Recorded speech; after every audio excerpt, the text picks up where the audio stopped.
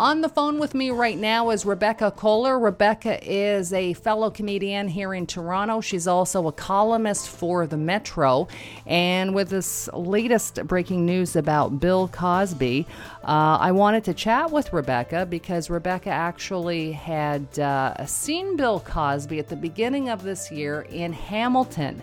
And just to catch folks up here really quickly, Rebecca, before I ask you, so this latest news about Bill Cosby is that he admitted in 2005 that he got Quaaludes with the intent of giving them to young women that he wanted to have sex with. So something like 49 women have accused Bill Cosby of drugging them and having sex with him, but this is the first time that we're hearing that he actually admitted to getting Quaaludes with the intent of having sex with them. So, Rebecca, with all of that said, you saw Bill Cosby at the beginning of the year in Hamilton. What was the vibe that you got from him when you saw him on stage?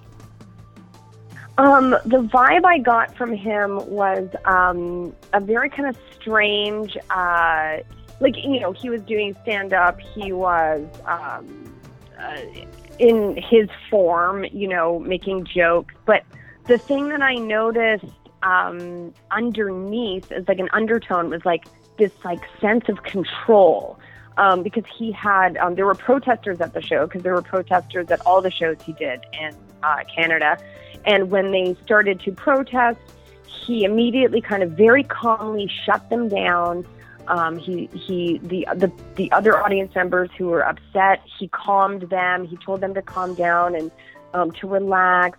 And it was just kind of like, this sounds weird, but like you could kind of exactly see how he would have control over someone he was trying to take advantage of. Like it was stand-up or woman alone in bedroom. It was like the same tone.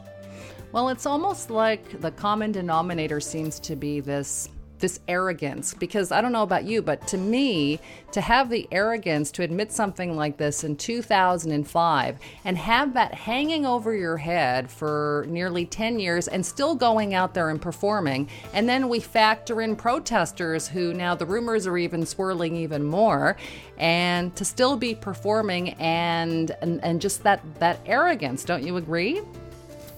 Yeah, there's a major arrogance, especially considering it's not just like I think that he's, well, actually, now that I don't want to say for sure that I know this, I think he's denied the claims or he's just never spoken to them.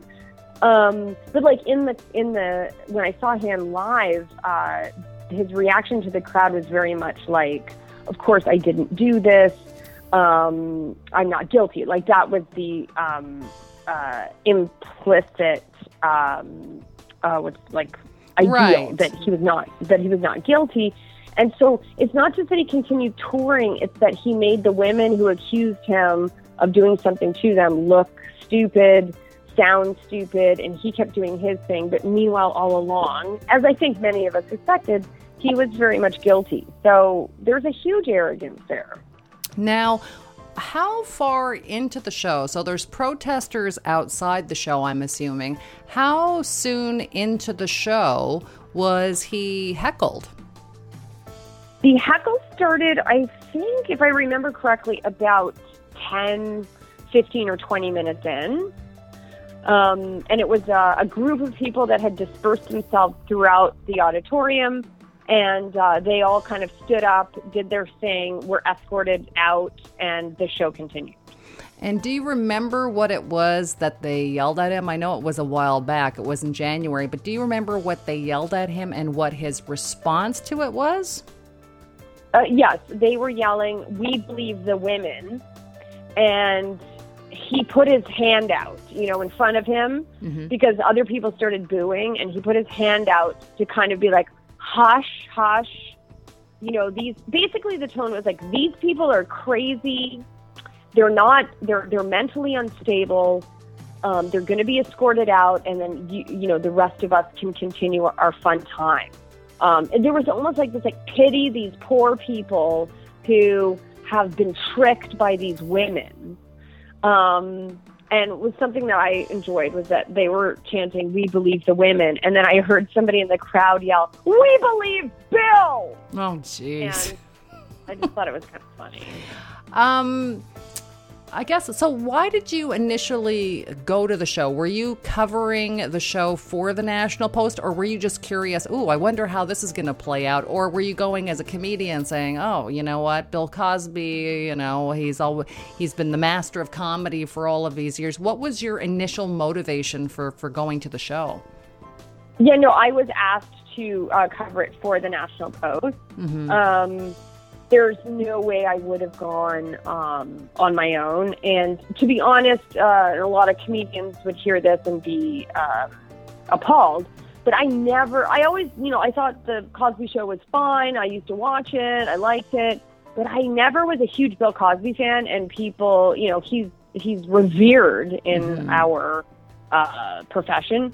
And I never really cared for him. Maybe it's a man thing. I don't know.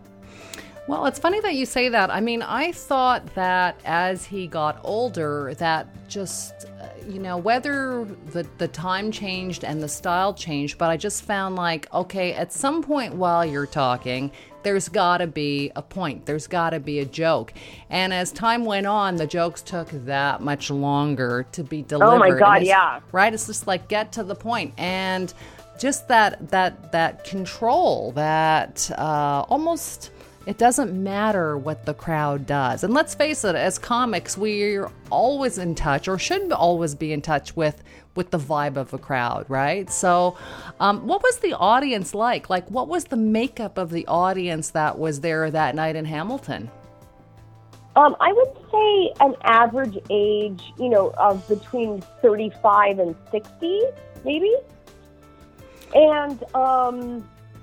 like you are saying, the jokes, were 15 minutes long each, with maybe one or two laughs.